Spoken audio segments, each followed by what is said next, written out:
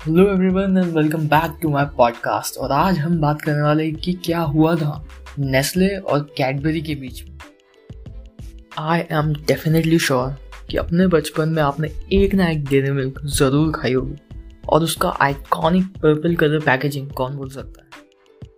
Cadbury dairy milk ने 1914 में उस पर्पल कलर को अडॉप्ट करा था क्वीन विक्टोरिया के ऑनर में, क्योंकि क्वीन विक्टोरिया का फेवरेट कलर था पर्पल। और वो पर्पल शेड पिछले 100 सालों में आज तक चेंज नहीं हुआ है। कैडबरी के दूसरे वेरिएंट्स ज़रूर आए हैं, थोड़ा बहुत शेड्स में डिफरेंस आया है, बट एक जो उनका आइकॉनिक पर्पल कलर है वो उन्होंने आज तक चेंज नहीं किया। सो कैडबरी अपनी चॉकलेट बार्स के लिए पर्पल के पैंटोन 2685C शेड का यूज़ करता था, और 1995 में चॉकलेट बार्स के रैपर के लिए उसने इस शेड को ट्रेडमार्क कराया था। नाउ ट्रेडमार्क एक ऐसा इंटेलेक्चुअल प्रॉपर्टी राइट है जो आप आपकी कंपनी के नाम पे ले सकते हो, या फिर कलर पे ले सकते हो, साउंड पे ले सकते हो, इनफैक्ट आप स्मेल पे भी ट्रेडमार्क ले सकते हो। जब आप उसके लिए अप्लाई करते हो तो आपको बताना होता है कि वो एग्जैक्टली आप किस चीज़ पे ले रहे हो और उसे कौन से प्रोडक्ट पे आप यूज़ करने वाले हो।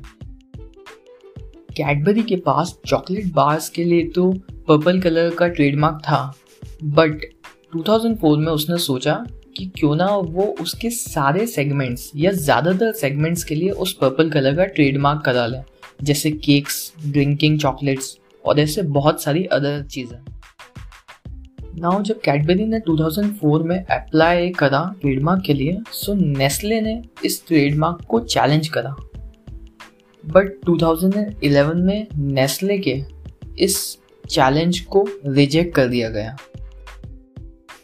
2013 में नेस्ले ने वापस से कैडबरी के इस ट्रेडमार्क को अपोज करा, और इस बार नेस्ले केस जीत गए।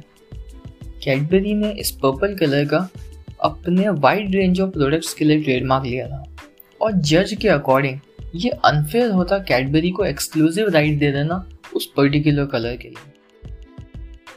इसी के साथ जज ने ये भी कहा कि अगर हम कैडबरी को कलर ट्रेडमार्क देते हैं तो कैडबरी को एक कॉम्पिटिटिव एडवांटेज दे देगा, और नेस्ले और अदर कॉम्पिटिटर्स को एक डिसएडवांटेज देगा।